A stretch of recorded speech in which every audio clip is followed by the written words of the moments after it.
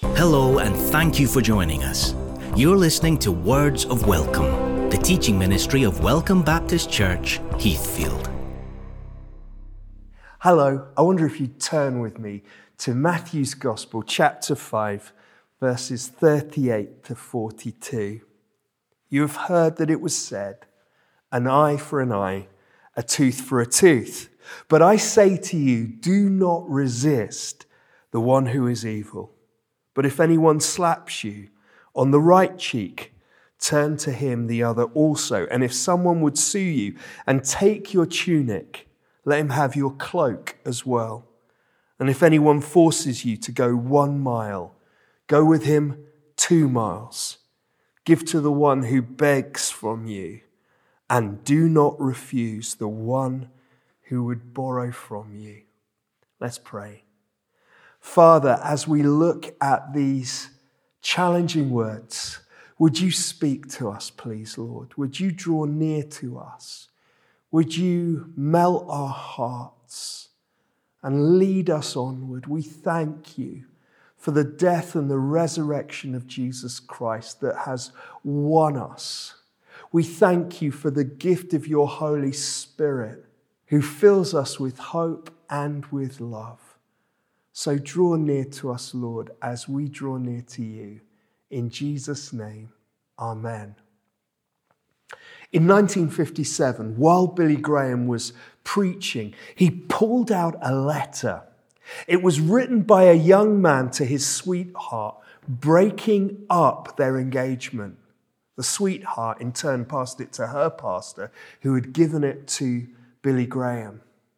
The reason the boy had written breaking up their engagement was that he was going to Mexico to join the Communist Party. This is part of what he wrote. We communists have a high casualty rate. We're the ones who get shot and hung and ridiculed and fired from our jobs, in every other way made as uncomfortable as possible. A certain percentage of us get killed or imprisoned. We live in virtual poverty. We turn back to the party every penny we make above what is absolutely necessary to keep us alive. We communists do not have the time or the money for many movies or concerts or T-bone steaks or decent homes or new cars. We've been described as fanatics. We are fanatics. Our lives are dominated by our great overshadowing factor, the struggle for world communism. We have a philosophy of life which no amount of money could buy. We have a cause to fight for, a definite purpose in life. We subordinate our petty personal selves into a great movement for humanity. And if our personal lives seem hard or our egos appear to suffer through subordination to the party, then we are adequately compensated by the thought that each of us, in his or her own small way, is contributing to something new and true and better for mankind. There is one thing in which I am dead earnest about, he writes, and that is the communist cause. It is my life, my business, my religion, my hobby, my sweetheart, my wife, and my mistress, my breath and meat. I work at it in the daytime and dream of it at night. Its hold on me grows, not lessens as time goes on. Therefore, I cannot carry on a friendship, a love affair, or even a conversation without relating this force, which both drives and guides my life. I evaluate people, books, ideas, and actions according to how they affect the communist cause. And by their attitude to it, I've already been in jail because of my ideals. And if necessary, I'm ready to go before the firing squad. Whoa. Have you ever heard anything like that? I'm deeply challenged just reading of this boy's intensity and his love and his passion for a cause that is ultimately earthly, manly, that offers no hope beyond the grave. A cause that actually seeks to eliminate God and truth. If he can give his life for such a poor pseudo-religion, how much more us who know the truth that there is a Lord God Almighty who loves us, who has died for us, and who calls us to live counter-culturally, who calls us to lay down our rights, our comfort, our peace, our possessions, in order to receive something much, much greater. He is no fool who gives up that which he cannot keep to gain that which he cannot lose. Eliot.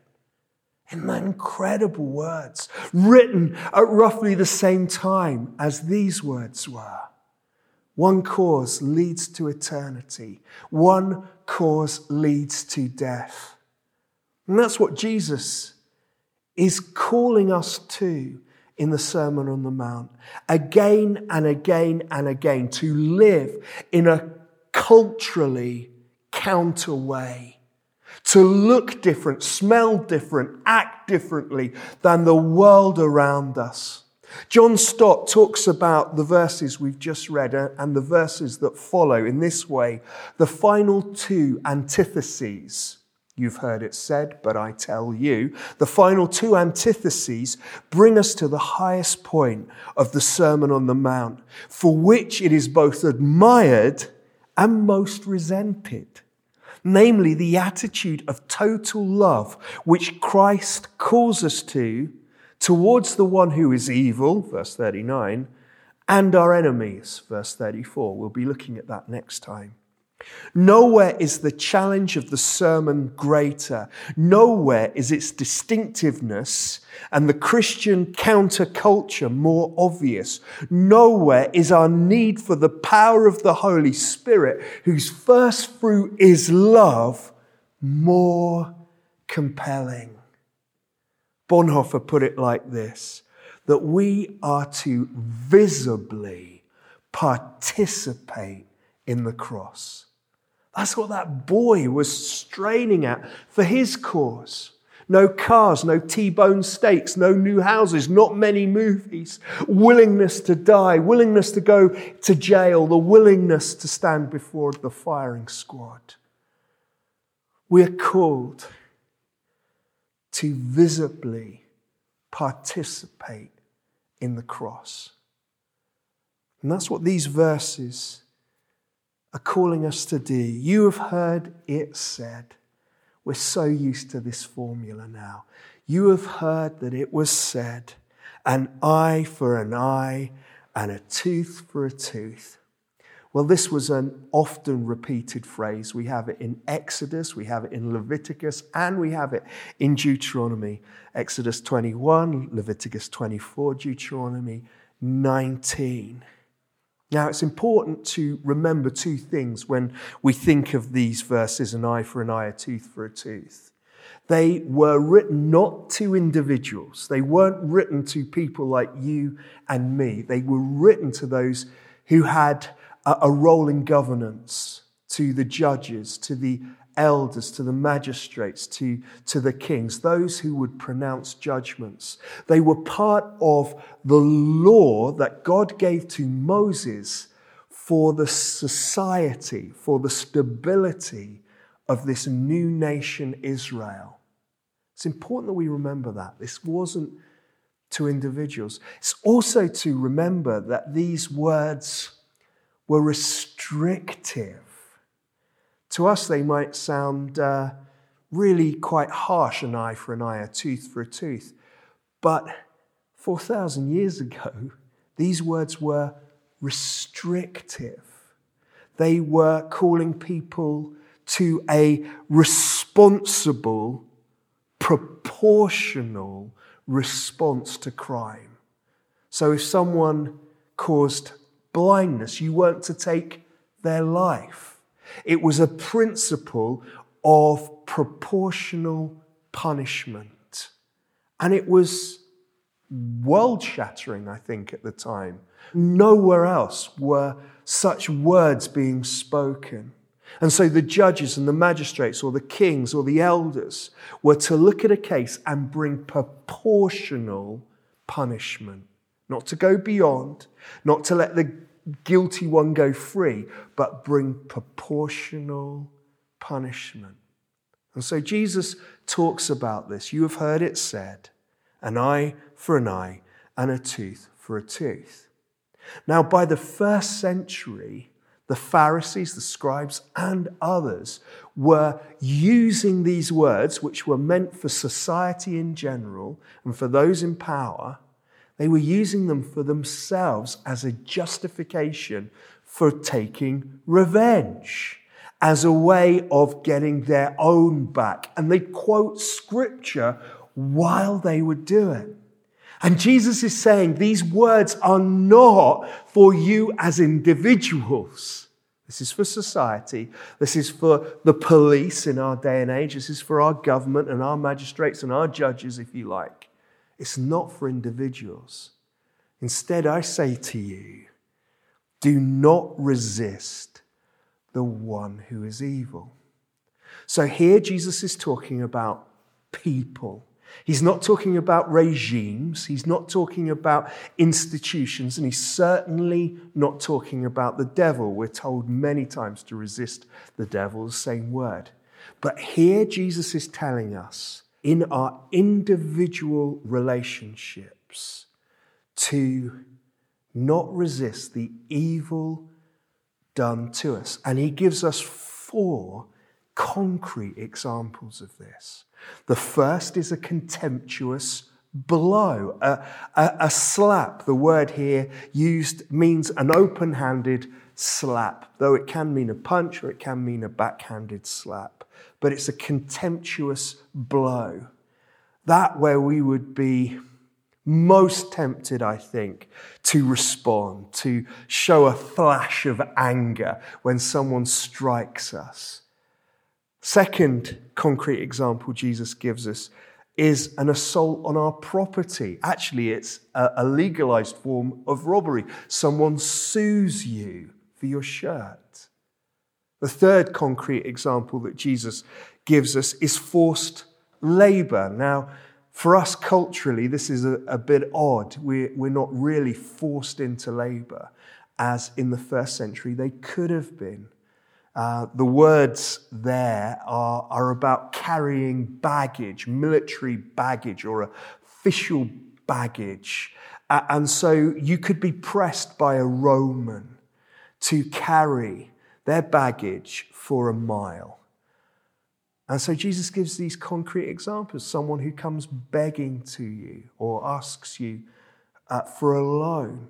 So Jesus takes these 4 concrete examples as principles, as illustrations to show what love looks like. What not resisting an evil person who strikes you, an evil person that sues you, an evil person that demands you work for them, an evil person who asks that you would give them money.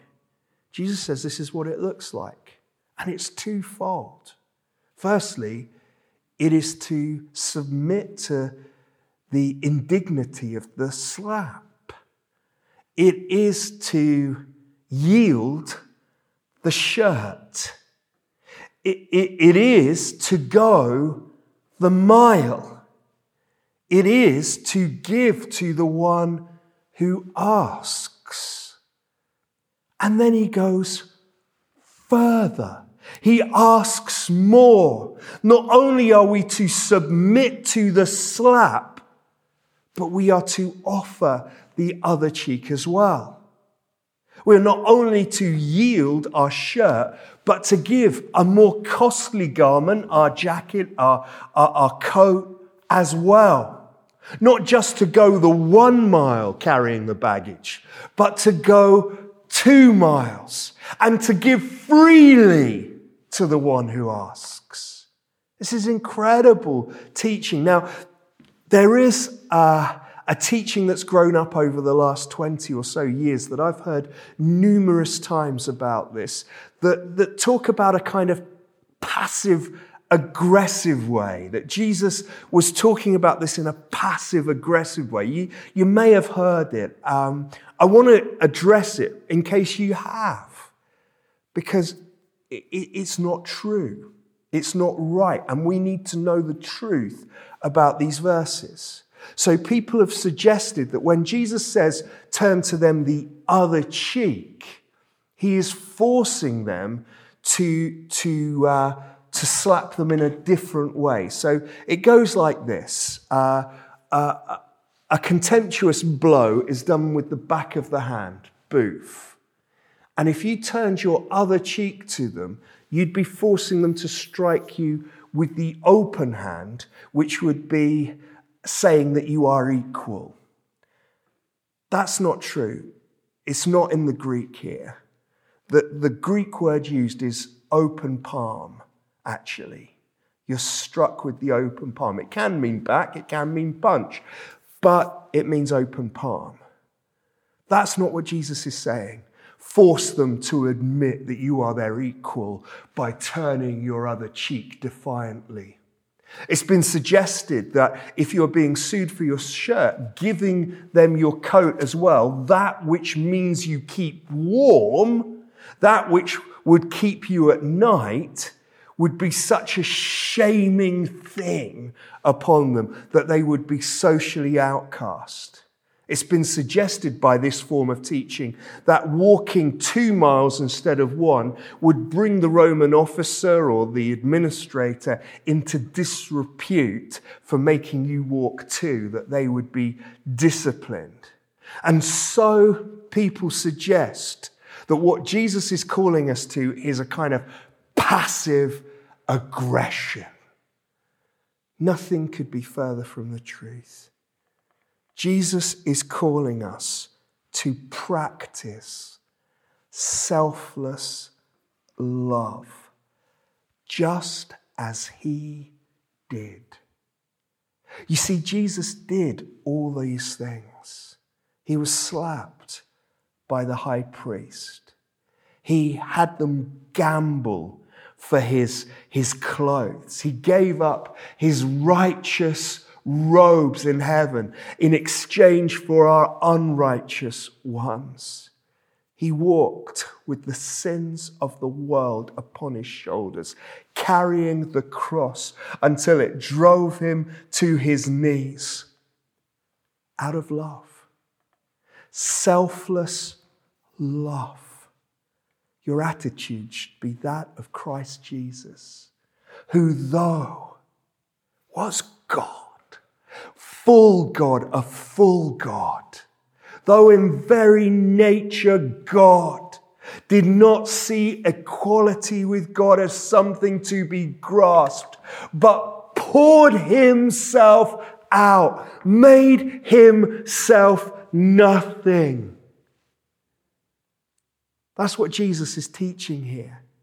And he did it. Isaiah chapter 50, verse 6.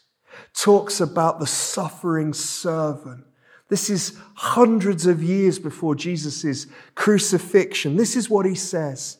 Isaiah 50, I gave my back to those who strike and my cheeks to those who pulled out my beard. I hid not my face from disgrace and spitting. That's Jesus. That's what he calls us to. Now, I know why it's so appealing to us, to our flesh, that in some way doing these things is our own form of aggression, our own form of standing up for ourselves, because we do not want to be a doormat. We don't want to be a doormat. In fact, Luther famously called some Christians crazy who would allow the bed mites to bite them at night without doing anything about them, taking this verse as their raison d'etre. But that isn't the case. We are not to be doormats. If we just submitted to the blow, if we just gave up our shirt, if we just walked meekly the mile, well, I guess that would be being a doormat. But we're not being doormats. We are, again, as Bonhoeffer said, visibly participating in the cross. When we go further in love. That's what we're doing. There's an old story that a Roman soldier came to a Christian and said, "Why are you not afraid of me? Don't you know I have the power to run you through with my sword?" And this Christian said, "Sir, I am the one who has the power to let you and still love you." Whoa. That's what Jesus is talking about. Not some kind of passive aggression, but real active love. Love that is transformative. A love that when unjustly hit, doesn't respond fire-like, but loves and turns gently the other cheek. A love that says, "I'll give you everything I've got." A love that says, "Let me walk 2 miles with you. Let me care for you." A love that gives freely to the one who asks. So what about us? Well, I guess the very first thing I really need to say is that if you are in an unsafe environment, at home, in a marriage, in a relationship, anywhere, this isn't a call to stay and put up with it. No. If you are in an unsafe place, please tell someone. Please tell someone. Some trusted, good people. If you are in an unsafe place, it may be appropriate to call the police. It may be appropriate to talk to someone. This isn't a call to masochism. It's a call to love. Now, there's sometimes when the most loving thing we can do is bring a thing into the open, and that's appropriate. So this isn't a call to stay in an abusive marriage. It's not a call to stay in an abusive workplace. This isn't a call to that. In fact, Spurgeon said this, it's a call to be an anvil to the hammer. When the hammer comes, we stand firm with the love and the grace of God, so that the hammer is repelled, not us. If you are in an unsafe place, please talk to someone. Get help, because that's what you need. That's not what this is talking about. This is talking about someone who seeks to take advantage of you, who comes alongside to get one over on you for whatever reason.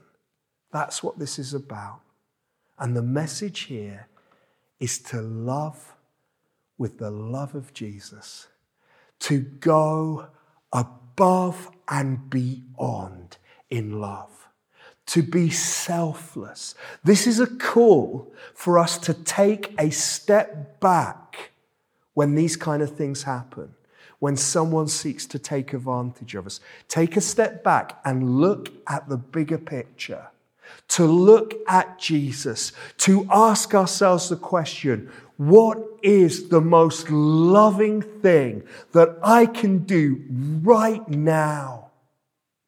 How can I visibly partake in the cross right now? in this situation? How can I submit and love in this situation? How can I bring glory to God through my compassion, my generosity, and my love in this situation? I think you'd be surprised at the transformation that genuine love can make to any situation. Most of this world does not know love. It may know eros, it may know erotic love, but most of the people we rub shoulders with day by day have never seen selfless love put into practice. Our children don't see it from us. Our friends and relatives don't see it from us.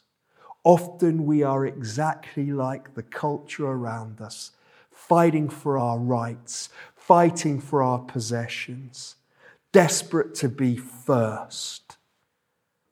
But actually, these verses tell us that the greatest is the one who looks to love, not their rights. The greatest is the one who gives away their possessions, not the one who fights for them. This points to the one who left the glories of heaven, who submitted to the nails, the slaps, the beard pulling, the scourge of the whip, the crown of thorns, who would give up everything that you might know him. He calls you to do the same, not for communism, but for life eternal. Will you join him? Will you follow him? Amen. Thank you for listening to Words of Welcome. For new episodes and more, please visit welcomebaptistchurch.uk.